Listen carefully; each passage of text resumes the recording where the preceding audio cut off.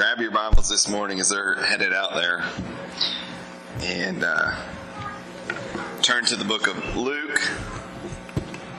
The book of Luke, chapter 9. We're going to be in Luke 9 again, and we're just, what we're doing here is just we want to spend a couple weeks as we're continuing to unpack our vision for our church, and hopefully it's not, as I said, just a vision for this year. I pray, and I really do believe this is a vision that we've had in the past, and certainly it's something we want to go on, not just for this year. It's something that we are hoping that we become as a church long term, and that is that we exist at Union Baptist Church to glorify God by growing disciples of Jesus Christ in community.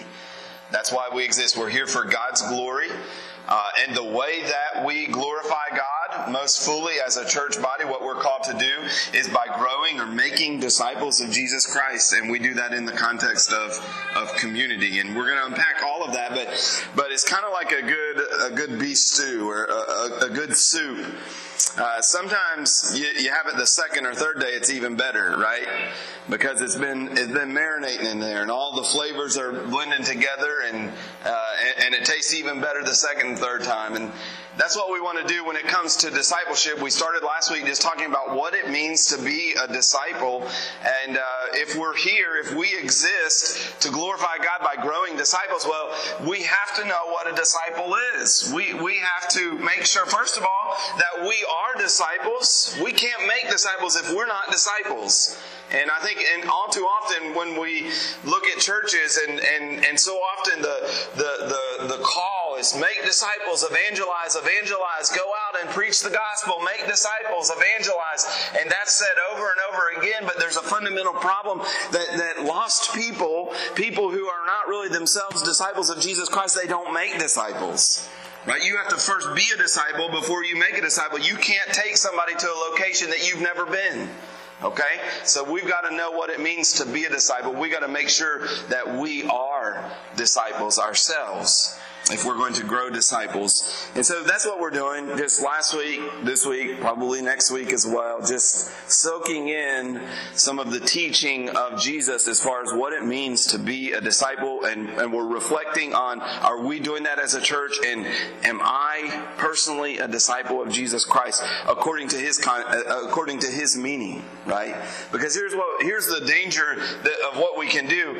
I was talking to somebody this week about some, more like heretical groups, and a lot of times what they do is they use a lot of the same terminology that we use. They use all the same vocabulary, the same words, but they cut the meaning out of those words and they fill them with their own meaning. So they will talk about God or Jesus or salvation or grace, but what they mean by grace or salvation or Jesus or God is something fundamentally different than what the Bible says. And we can do that with Christianity. We can say, I'm a Christian, but we've hollowed it of its meaning. And so what we want to do is just go to Scripture and say, what does Christ say that it is to be a Christian? What does Christ say it is to be a disciple? And that's what we're doing. So Luke chapter 9, verse number 57. As they were going along the road, someone said to him, I will follow you wherever you go. And Jesus said to him, great, come on. Now Jesus said to him, foxes have holes, and birds of the air have nests, but the Son of Man has nowhere to lay his head. To another he said, follow me. But he said, Lord, let me first go and bury my father. And Jesus said to him, leave the dead to bury their own dead. But as for you, go and proclaim the kingdom of God. Yet another said, I will follow you, Lord, but let me first say farewell to those at my home. Jesus said to him, no one who puts his hand to the plow and looks back is fit for the kingdom of God. We're going to look this morning at what Jesus requires here, this stringent requirement for discipleship. But before we do that this morning, I think we need to just look at the context a little bit, because we read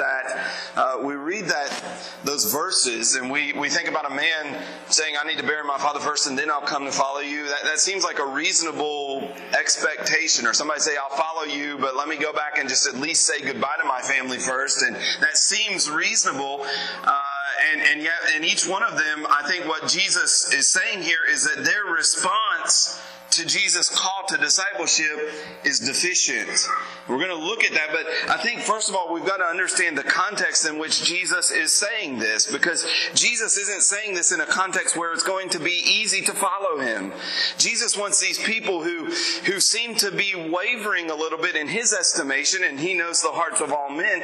He sees these excuses as just that, excuses that point to the fact that they aren't completely sold out. They are not completely committed to being his disciples. And it's in the context of what I want to look at verse 51. In this point in the book of Luke, as with all the Gospels, there's sort of a transition that occurs in which Jesus begins to speak of going to Jerusalem and being crucified. And this is what it says in verse 51. If we back up a little bit, it says, "When the days drew near for him to be taken up, he set his face to go to Jerusalem." That's the context in which Jesus offers this call of discipleship, and in which he says basically to them, look, there can be no wavering. There can be no hesitation when it comes to being my disciple, when it comes to following me. There can't be an ounce of, well, I'm not sure, or let me at least do this first and then I'll do it. When it comes to thinking about following Jesus, a Jesus who's going to Jerusalem to be crucified, there's no room for that at all. We see here the days drew near. This idea that we see all throughout the Gospels, and in fact throughout the rest of Scripture in the New Testament, there's an understanding that Jesus had come for a purpose in this world.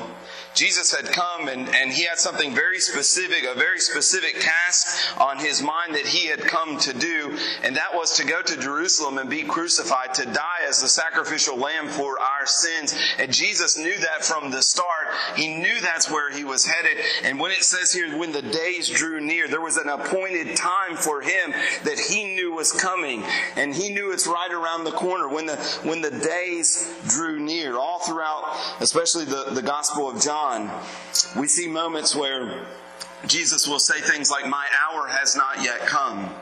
And then later on in the book of the Gospel of John, we see that in chapter 12, there's a hinge there in the Gospel of John where Jesus finally says, all along he's been saying, "My hour has not yet come." And then in chapter 12, he says, "My hour has now come." Jesus understood that there was something that he was headed toward. There was a destiny, that there was a plan in the providence of God, that he was headed for Jerusalem to be crucified. He knew that hour was coming.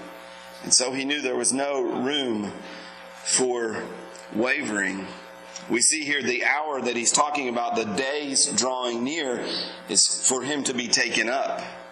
For him to be taken up. This is an expression here that is used to refer to the crucifixion of Jesus Christ. He knew the day was coming for him to be lifted up on the cross.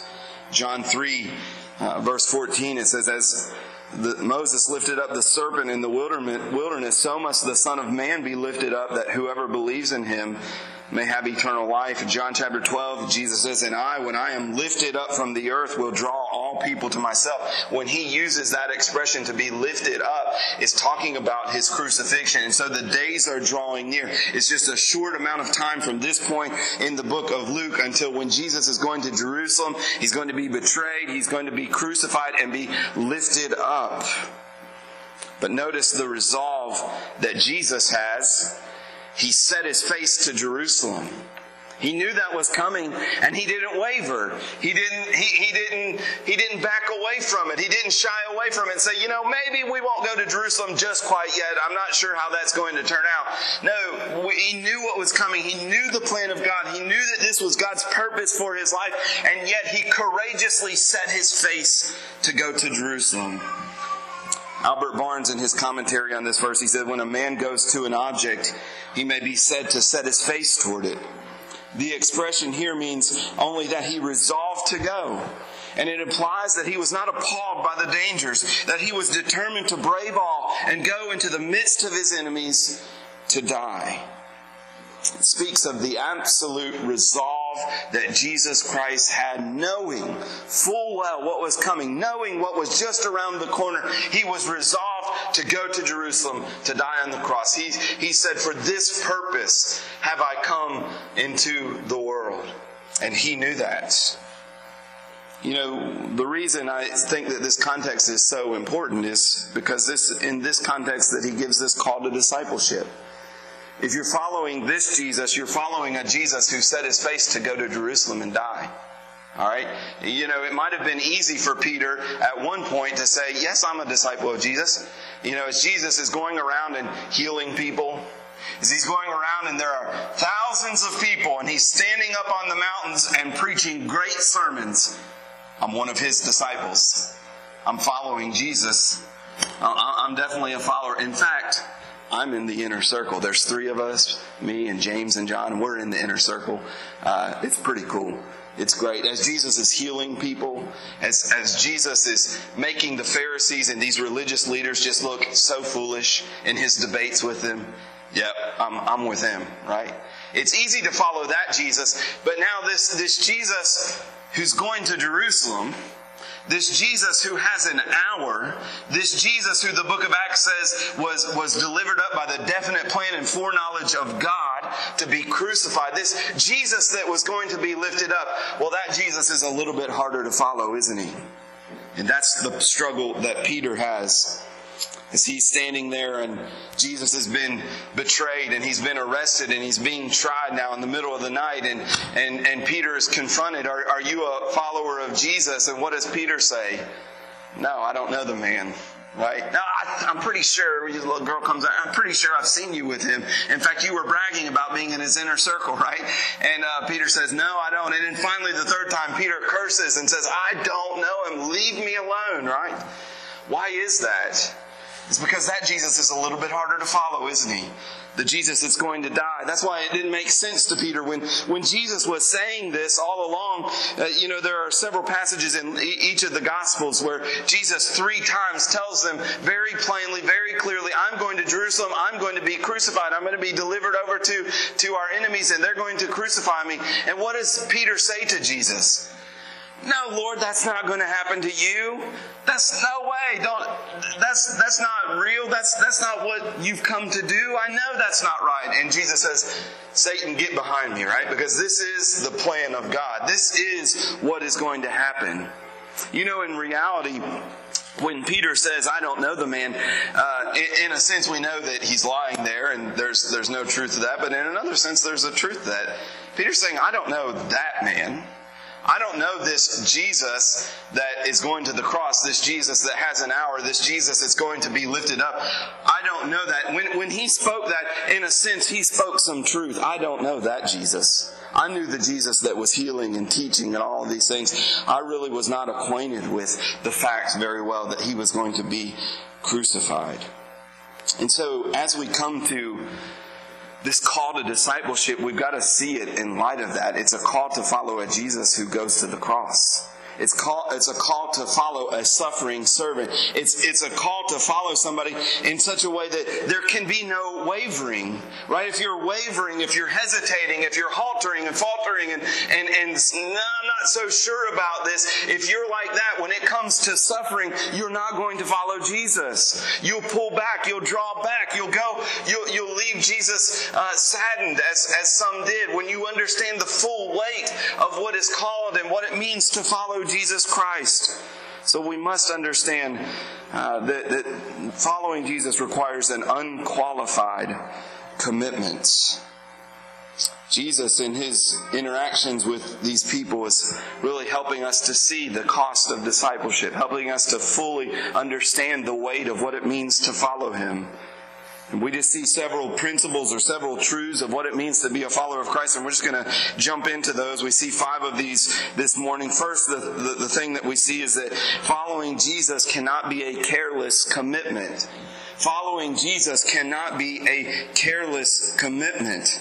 We see the first man, and what we see here is that 3 different people come, and I think Luke puts these stories together to help us see in a group of 3 the repetitiveness of that and the completeness of the number 3. He's trying to show us a truth, and he wants to see the same truth, really, I think, in each one. But there are unique aspects to each one of these men that comes to Jesus and says that they will follow him. And so we want to just mine the truth and see here what it means to follow Jesus. First, following Jesus cannot be a careless commitment. The first man comes to Jesus and says, "Look, Jesus, I'll follow you wherever you go." And on face value, right, that sounds good. That sounds like he understands what it means. Wherever you go, I'll go. But clearly Jesus sees in his commitment that this man has not fully sat down and thought through. In another passage, which we'll probably look at next week, Jesus says, "Look, you got to first sit down and count the cost. Nobody builds a tower. No king goes to war unless they first sit down and count the cost." I think what we're seeing with this first man is that this is a man who has not fully counted the cost. And Jesus is trying to bring him face to face with that. He gives sort of a careless, frivolous commitment. "Jesus, I will follow you wherever you go." But this man perhaps doesn't understand that this is not just the Jesus of miracles and the Jesus of healing and multiplying fish and loaves. This is the Jesus who has just set his face to go to Jerusalem and be crucified. And so Jesus pushes back on that. What he says here to this man is, listen, he said to him, "Foxes have holes and birds of the air have nests, but the Son of Man has nowhere to lay his head." And I think what this is saying to this man is not just about the fact that if you come with me, bring your own pillow. Make sure you bring something to lay on. That's not the point. I think what Jesus is pushing back on here is just simply to say this: when you come to follow me, you're coming to a place in which you're going to be a sojourner in this life.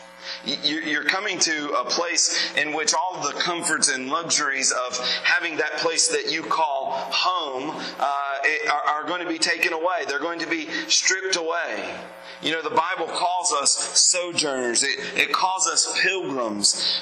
We sing the song, right? "This world is not my home. I'm just passing through." Right? That's part of what is required when you come to follow Jesus Christ. And we know for some, it literally means that Jesus calls them to the mission field, or he calls them to some ministry, and they are required to leave their home and to go to some foreign place. But for others of us, it's not a physical move, but it's a spiritual and an emotional move in which we don't leave our home place, but we become like foreigners in the very place that we live, because we take on new customs, we take on new ideas that are altogether foreign from the place in which we live. And so we come to experience what it means to be a sojourner. And that's what Jesus is saying here. If you come to follow me, you have to be willing to do that. You have to be willing to leave your home, so to speak, and to give that up. We see that, I think, again, for some missionaries, but for all of us, there's a call to make this move, to part with some of the comforts and luxuries, to part with some of the comfortability of being at home, right? We know what that means, right? When you're at home, you can let down your guard, you feel comfortable, you feel at ease. But Jesus is saying here, when you follow me, you're giving that up. You're laying that aside. The Son of Man doesn't have a place to lay his head. You become sojourners in this land. From this point on, Jesus is telling this man, your commitment to follow him is going to take you out of your comfort zone. It's going to take you out of your bubble. If you're following a Jesus who lets you be at home in this world, that's not the Jesus of this Bible. Again, we're talking about making disciples. We got to know what a disciple is, and a disciple is somebody who's not at home in this world. If all the customs, if all the ideologies, if all of the practices of Hancock County, of Kentucky, of the United States, of the western part of our world, if all of those things you're just right at home with, living in this life, and there's no friction there, there's no problem, there's a comfort, and you just live in that comfort, just doing what everyone else does, there's a sense in which you are not following Christ. Christ is always going to call you to places that are uncomfortable. Christ is always going to call you to live in ways that are foreign to this world in which we live. And depending on where you are in the world and what customs and what practices and what kind of sin is rampant in that particular culture and society, they will be different. All right, so following Jesus in Africa might mean that you give up different things and is difficult in different ways than it is following Jesus in Sudan or in China or in the United States. It's different, but in every culture, there's a sense in which we must be willing to leave home, so to speak. Even if we don't move geographically, we don't move locations, we've got to move away from this world. And that's what it means to be a disciple. That's what Jesus is calling us to. Secondly, this morning, we see that following Jesus requires an allegiance greater than any other earthly relationship. Now, this is the one, to me, that just jumps out. And I was even talking to Jared, and Jared's like, I'm not sure. And I was the same way, so I don't want to pin this on him, right? I'm not sure. Is Jesus really saying to this man, don't bury your father before you come to follow me? That's hard to believe, isn't it? And yet I've heard some people try to explain away, well, maybe this was a very long burial process. Maybe this man's father hadn't actually died yet. He was on death's doorstep. And Jesus saying, don't wait for him. We can't wait for him to die and go through all of that. Go ahead and follow me. But I think what he's saying is what it says. If you're trying to read and interpret Scripture, usually the best thing to do is just read it and take it for what it says. This man says, look, I'll follow you, but first let me go bury my father. And Jesus said to him, leave the dead to bury their own dead. But as for you, go and proclaim the kingdom of God.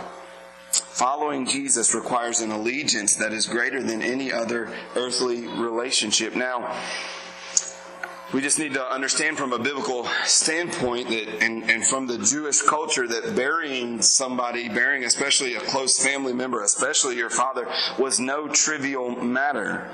A Jewish mindset, family was the center of the universe, right?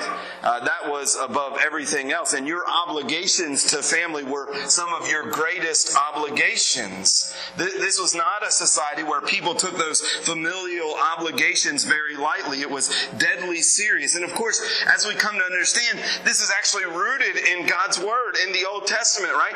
Honor your father and mother. Honor your father and mother. This teaching is upheld as well in the New Testament. Jesus, I don't think here is calling for this man to dishonor his father and mother. 1 Timothy 5:8. The Apostle Paul says this, if anyone does not provide for his relatives, and especially for members of his own household, he has denied the faith and is worse than an unbeliever.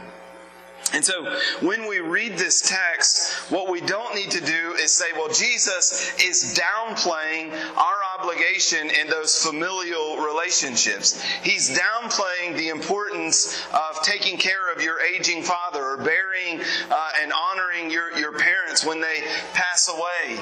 Jesus is not in any way downplaying that. In fact, Jesus in other places condemns the Pharisees because they haven't been taking care of their parents. You remember the practice was that they could declare their income or their money, their property, their possessions as being devoted to the temple. There was a word korban, that when I die, this is going to be given to the Lord. It's korban, it's dedicated. And this to them was kind of a loophole apparently for some that allowed them to get around their responsibility to care for their aging parents. Dad, Mom, I know you need help. Right? They didn't have nursing homes, they didn't have Medicare, all that kind of stuff that we have, right? I know you need help, but I've dedicated all of my stuff to the temple, and so I can't give it away. I can't give it to you. And Jesus condemned them for that because he said, you have a fine way of getting around God's commandments to honor your father and mother with your own traditions. Jesus condemned them because they ought to have cared for their parents. So Jesus isn't minimizing that obligation at all. What Jesus is actually doing is just helping us see how great the obligation is to follow Him. You see, He's not saying your obligation to your father is not very great. No, Jesus would say that's actually a very important, very high obligation, but there's actually an obligation that's even higher than that. And that is the obligation for you to come and follow me and go and preach the gospel. Jesus, one person says this, Jesus demands an allegiance transcending even the greatest filial obligations. So don't look at this and say, he's minimizing our responsibility to parents. No, he's recognizing the greatness of that, but he's saying there's something even greater. Following Jesus Christ is a commitment that should be the greatest commitment of your life, even greater than your commitment to care for your parents, which ought to be a high priority, obviously. Does Jesus, we might just apply this and we'd ask the question, right? Does Jesus require all people to miss the funerals of their parents? I don't think that's the point here. I don't think he's calling all of us to say, well, I'm too busy with ministry. I'm too busy preaching the gospel to go to my parents' funeral. But this man, he did require that of.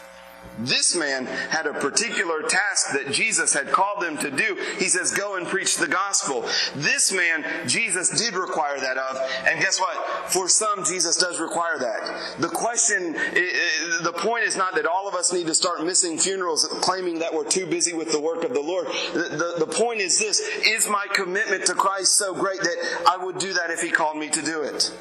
And we know of missionaries, don't we, who have left everything, who have left their families and have gone around the world, and they're not able to make it home for every funeral. They're not able to make it home when their parents are sick. They're not able to always do that. And God may call you to that. The question is that your level of commitment? Or does that seem so unreasonable to you? Is there no way in this world that you would ever follow Christ if he required something that stringent of you? And if so, then your commitment to Christ is deficient. It's a deficient commitment. Jesus does, one of the things that we notice here is that Jesus does what he requires his disciples to do. Is there anyone who had left their father to come and to be busy about the kingdom of God? Well, Jesus did that, right? Jesus laid aside his glory in heaven. And so he's doing what he commands his disciples to do. Again, remember the context. This is the Jesus who's going to lay down his life. His face is set to Jerusalem. So he's only calling us to do what he's doing.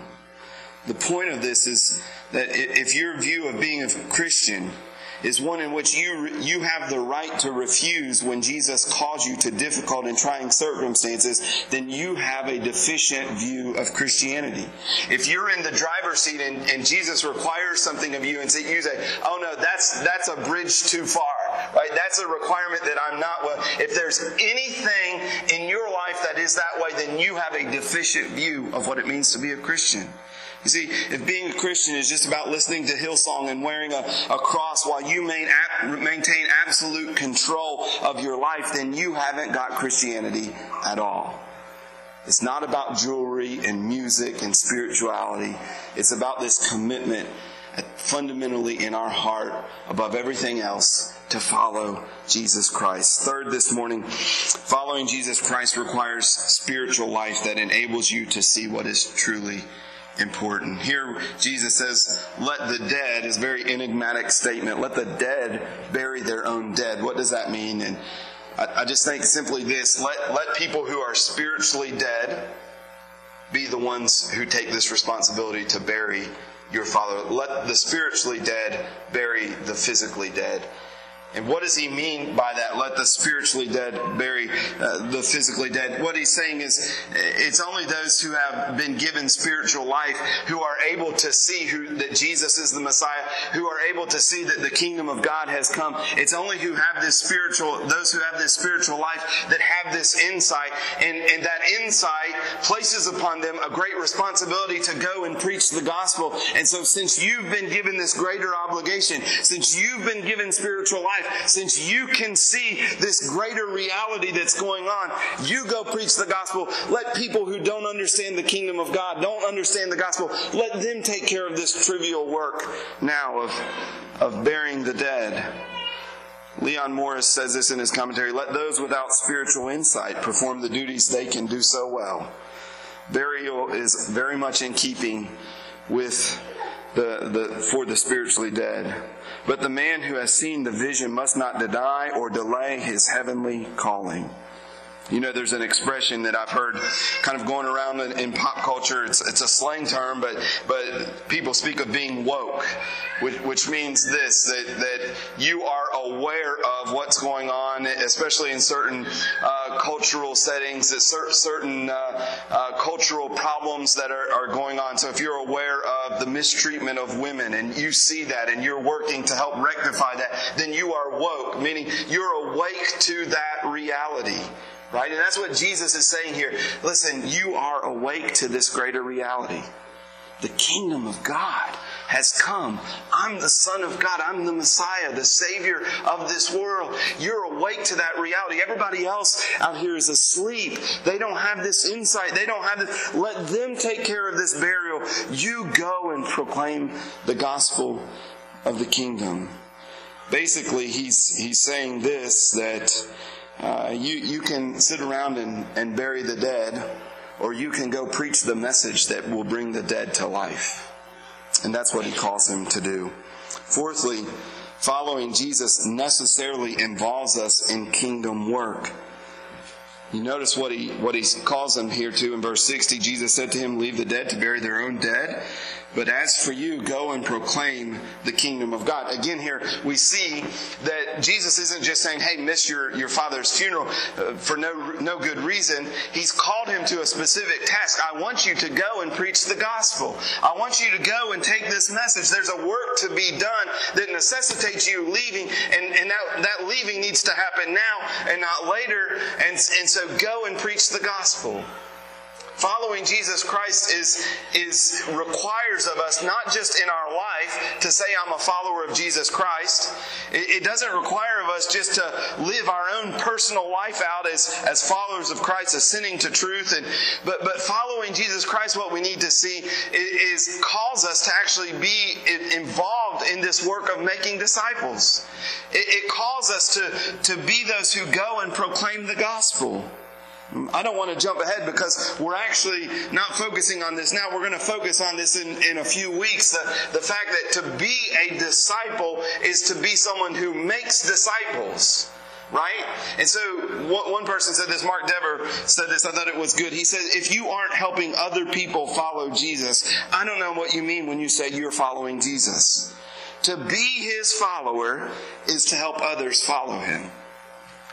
Every last one of us, if you're a disciple of Jesus Christ this morning, you've been called to make disciples. Are you doing that?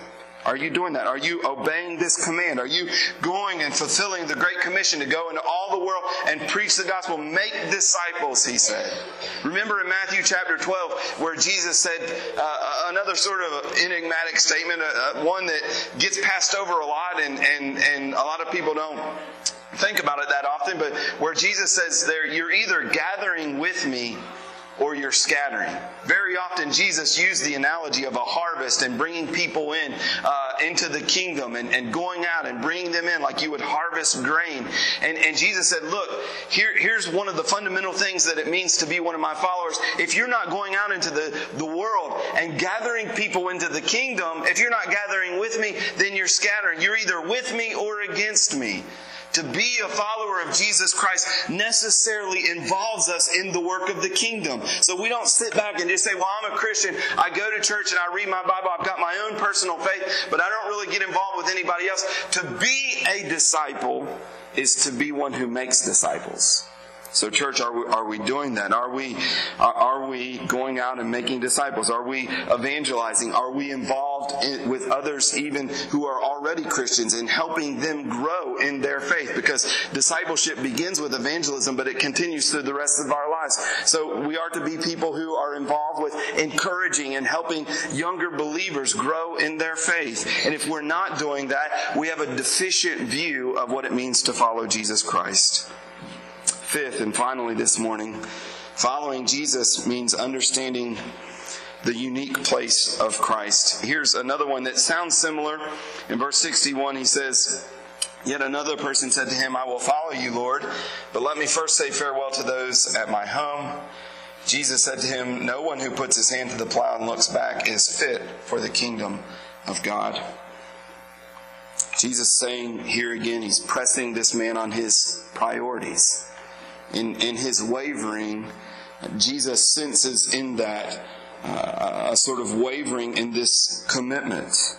Again, for the Jewish person, the family was the center of life. And Jesus is saying, look, it can't be that. I know right now for you, the most important thing is your family, and you feel like you must go back and say goodbye to them. But if you're going to be my follower, again, that can't be. Your family cannot be the most important thing for you.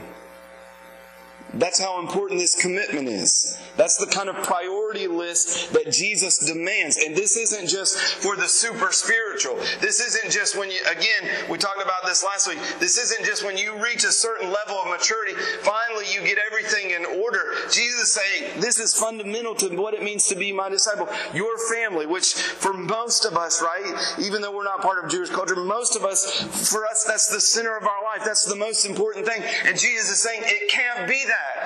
Your family, your children, your mother and father cannot be the most important thing. If you're to be my disciple, I've got to be first, even above that. So he takes the highest thing, he takes the most important thing that would come to their mind, and he says, listen, this is the priority list. Just so you get it, just so you understand, I've got to be even above your family. Now, is he calling us to not take care of our family or not love our family? That's not at all what he's calling us to. He's not lowering the expectations for our familial relationship. He's not lowering those at all. He would have us hold those in very high regard. And yet he's saying there's even a greater commitment. The commitment to follow me is greater than that. That's very interesting, I think, as we look to this commitment. It's interesting to think about those other disciples who did exactly what Jesus is saying. We talked last week about James and John, the sons of Zebedee. They leave their dad in the boat and they're gone, right? That was an accurate response to Jesus' call to discipleship. This man's response is deficient.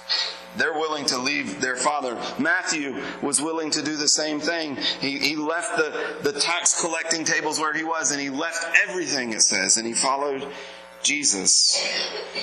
What is really interesting to me is that I think this story here draws from the Old Testament. If you remember this story, Elijah and Elisha. Elijah was the prophet, and he was getting older. He was going off the scene, and he's discouraged. And God says, listen, I've called another man to come and to take your place, Elisha, this younger prophet. And I want you to go to him and call him and tell him this work that he's got to do. And Elijah goes to Elisha, and Elisha says, okay, I'll follow you. I'll go with you. Let me first go back and say goodbye to my family. And Elijah's like, go ahead. Go say goodbye to your family and come and follow. And you're going to be this great prophet. That was okay for Elijah. But what we need to see and understand, I think what this is drawing on to point us to, is what the Gospels say in another place, that one greater than Elijah has come. There's someone who's greater than Elijah. If you're following Elijah, then by all means go back and say goodbye to your family. But if you're coming to follow Jesus Christ, that commitment has to be first. It's showing us the greatness of who Jesus Christ is. As great as Elijah was, one of the greatest prophets in the Old Testament, as great as he was, Jesus is greater. Jesus is not just a great prophet. He's the Son of God. He's not just some great teacher. He's the Son, the Messiah who's bringing in the kingdom of God. And the greatness of who he is requires absolute subjection to him. Without wavering, without faltering, without hesitation. The call to follow Jesus requires absolute commitment. So let's just close this morning and conclude with this. As we think again about our vision to grow disciples in community. We exist to glorify God by growing disciples of Jesus Christ. This is what our metric is. This is the goal. This is the standard. We are seeking to grow people, to make people who have forsaken everything else in this life in order to follow Jesus Christ, who have following Jesus Christ at the top of their list, right? So we're not here to make church attenders. We're not here to just help people be a little more spiritual. We're not here just to help people enjoy good Christian music or fellowship. We are here to help people in their commitment to follow Jesus Christ above everything else else, including their family. That's the metric. That's the goal that we're pushing toward. And so we need to understand this. Let me ask you this as well. Again, we've said you cannot be a disciple, or you cannot make disciples if you are not yourself a disciple. So let me just ask you this as we conclude this morning. I'll have Daniel come up and the music team. Is that an accurate depiction of your life? Are there commitments on your chart here, as you're organizing those commitments? Are there commitments that you have that are greater than your commitment to Christ? Are there things in your life that you say, I'll follow Jesus Christ, but these two things, those come first? So after number one and number two, then I'll follow Christ. Well, if that's the case, you have a deficient view of what it means to be a Christian, of what it means to be a follower of Christ. As you come to Christ, and what I would invite you to do this morning, if you've never done that this morning, is to make that commitment and to say, I want to be a follower of Christ. I want Him to be first in my life. I see that He is my Savior, He's my Lord, and that I am absolutely committing my life to Him above everything else. That's what I would invite you to do this morning. Daniel, you come, and I'm going to close this in a word of prayer. Our Heavenly Father, we pray that each one of us would assess our lives, that we would consider what it really means to be a disciple, that we would see the weight of that, and that we would respond accurately to who you are. Help us to understand your worth and your value and the fact that you truly are the Son of God. Lord, when we think of it in that light, that's not an unreasonable expectation at all. So help us to live that out. Lord, help us to root out anything in our lives that is rivaling for our commitment with you. Help us to have you first in our lives. Lord, as we sang earlier, we just come this morning recognizing that we are weak people. And so as I think about this commitment and I think about my own life, Lord, I recognize I cannot do that. I cannot. I don't have the strength. I don't have the power. I don't have the spiritual stamina to always make you first in my life. We need your grace. We need your help. We need you to give us the power and the strength to do what you command us to do. And so we pray that you would do that this morning. I pray that if there's one here this morning who has never put their faith in you, who has never given their life to you, to follow you, I pray that you would open their eyes this morning to see this reality. Help them to be awake. We pray in Christ's name. Amen.